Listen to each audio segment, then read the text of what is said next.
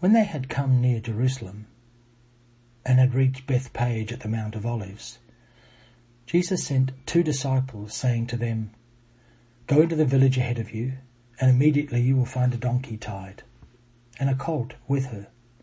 Untie them and bring them to me. If anyone says anything to you, just say this: 'The Lord needs them,' and he will send them immediately." This all took place to fulfill what had been spoken through the prophet, saying, "Tell the daughter of Zion, look, your king is coming to you, humble and mounted on a donkey, and on a colt, the foal of a donkey." The disciples went and did as Jesus had directed them. They brought the donkey and the colt and put their cloaks on them, and he sat on them. A very large crowd spread their cloaks on the road, and others cut branches from the trees and spread them on the road. The crowds that went ahead of him and that followed him were shouting, "Hosanna to the Son of David! Blessed is the one who comes in the name of the Lord! Hosanna in the highest heaven!" When he entered Jerusalem, the whole city was in turmoil, asking, "Who is this?" The crowds were saying, "This is the prophet Jesus from Nazareth in Galilee." For the word of God in Scripture, for the word of God among us, for the word of God within us. Thanks be to God. This Palm Sunday reading is in all 4 Gospels, and it only makes sense for us in our culture if we understand what else is going on at the moment. Otherwise it's just a story all off by itself. First of all, we need to know that it's happening during Passover. This is the biggest festival in the Jewish year. You may even know Jews today will often say during the Passover meal, "Next year in Jerusalem." Now, and even more so in Jesus' time, the greatest dream was to be able to spend Passover in Jerusalem, the holy city. It's the time of the year when the city had the biggest crowds, when the biggest number of people were milling around and excited about Passover. But also it was a huge headache for the Romans. Palestine was a Roman province, and it had been always the most difficult province to control. Every governor who came to Palestine would either make his name by being able to control and subdue the people, or it would break them. So they were under extreme pressure, and the odds, what was needed was so high. So in order to maintain the peace and also to make sure that nothing got back to Rome about an insurrection or an uprising or any of that sort of thing, the governor would come in from the administrative capital of Caesarea Maritima, which was on the coast, where they spent most of their time, come in with a huge, heavy contingent of troops, processing into Jerusalem in all pomp and ceremony to make it abundantly clear who was in charge. The peace of Rome was what Rome was all about, what they called Pax Romana, which was about control. It was always about you brought in overwhelming force, which gave you victory, and victory assumed peace. And peace was the idea that as long as nobody was acting up, as long as nobody was defying the authorities, that's what you had, peace. There's a famous quote from the Roman historian Tacitus, who wrote in 20, 30 years after Jesus' death. And one of his famous sayings was, "They make a desert and they call it peace." He was talking about Rome. They make a desert and call it peace. So it was all about force and control. That was what peace meant. That's what Pax Romana meant. Now, in order to do that in Jerusalem at a time of great turmoil, see, the other thing about Passover is it's the celebration that the Jews were having to remember the Exodus, the celebration over their escape from and defeat of the great superpower of that day, of hundreds and hundreds of years before, with the Egyptians. So here they are celebrating this great freedom moment from a superpower, but they're under the heel of another superpower. So not only were there lots of people on the streets of Jerusalem at Passover, but there were all kinds of militant language being used, and there were all kinds of groups trying to ferment revolt and dissent. So it was a really important time for the Romans to control what was going on. In order to do that, they do it with a kind of theatre, not just force. So the Roman procurator, the Roman governor, would come in through the main gates of the city, riding on a war horse with troops behind, the banners, the great golden eagle that each legion had to demonstrate to the world that it was under the control of Caesar. And they would have banners and shouts that said, "Caesar is Lord, Caesar is Son of God, Caesar is Saviour of the world." Much of this we can get from the work of John Dominic Crossan and Marcus Borg in a number of their books, but particularly in the book The Last Week, where they spell out these sorts of things. But this isn't the only time we know of this. This is the way Rome controlled so many of its provinces. We have many stories in Roman history of these great triumphs coming through the city to show not only who was boss, but who had made the world the way it was. So we know that story. So Jesus' story of coming into the city begins to give it shape and make sense of why it's there, why we have it in all four Gospels. First of all, Rome comes in the front way. Jesus comes in the back way. He's riding... Well, first of all, he always comes in the back way. That's the story we've got of Jesus. In his birth, he's not born in a palace, which is what Herod was expecting when he'd been told by the wise men that there was a new king in Judea.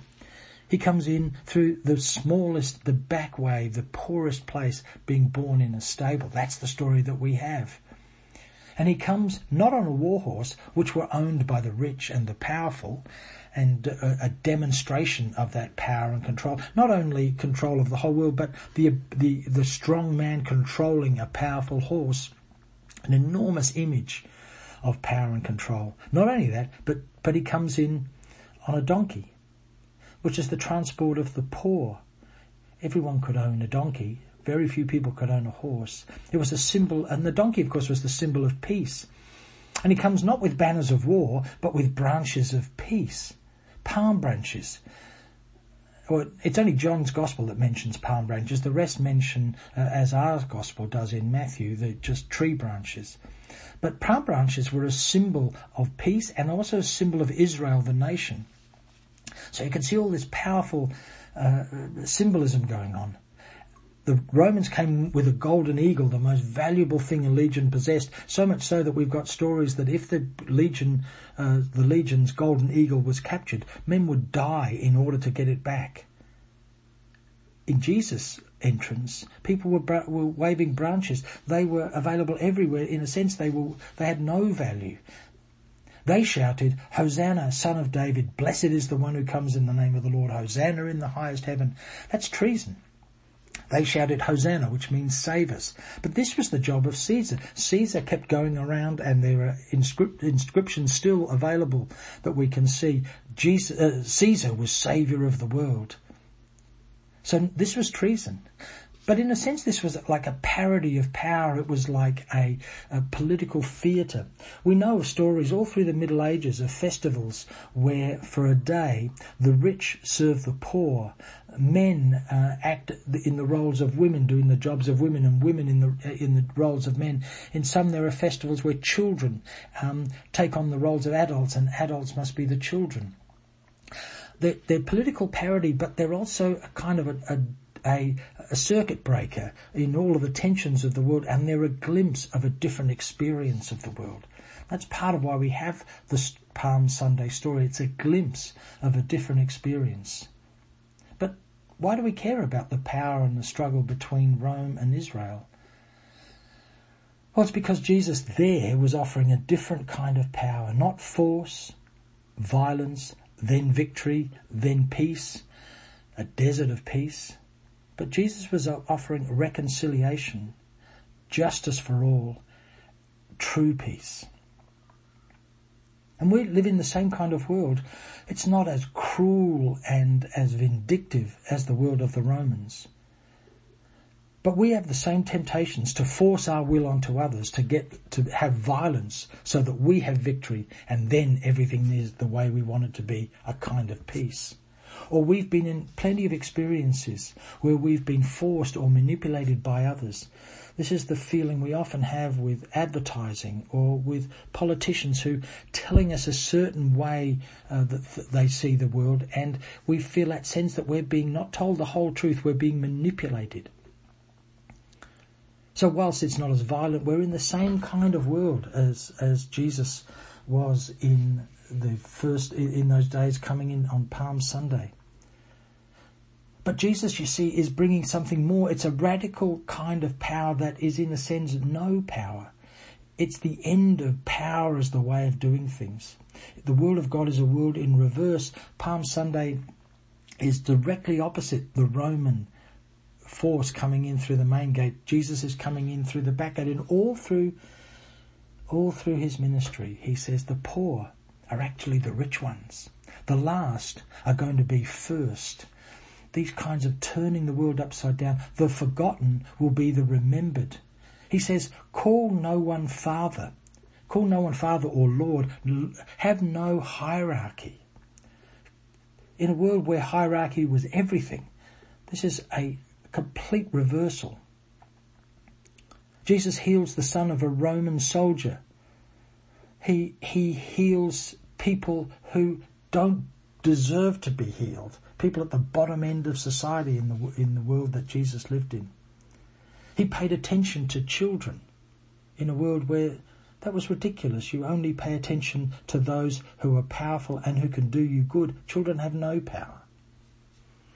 All through the Gospels, Jesus seeks out the lowly and the lost, inviting them all the time into a deep intimacy with God.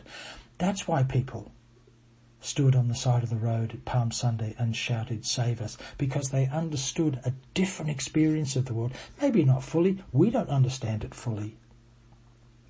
But they got a glimpse of a different way of being human, a different way of running culture and society. And they longed for it. They wanted something that wasn't as locked down and as controlling and as damaging to people. And they saw it and they longed for it. Hosanna, save us.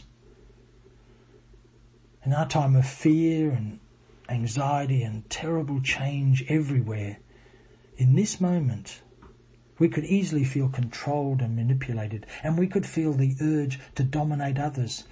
We see it sometimes in the panic buying we're seeing in supermarkets, the desire to get more than the other person in order to feel like we're in control. And all the time God is inviting us into the other reality, the true reality of the world, a reality of love, welcome, grace, and deep connection with God, with each other, and with God's world. That's what we're being invited into in the story of Palm Sunday. It's what we're being invited into every moment in our own lives. Even in this moment when we feel separated from each other, God is reminding us that the true reality of the world is that we're deeply interconnected. Even if we can't see and spend time with each other, we are deeply interconnected with each other, with God, and with God's world. Palm Sunday is an amazing story.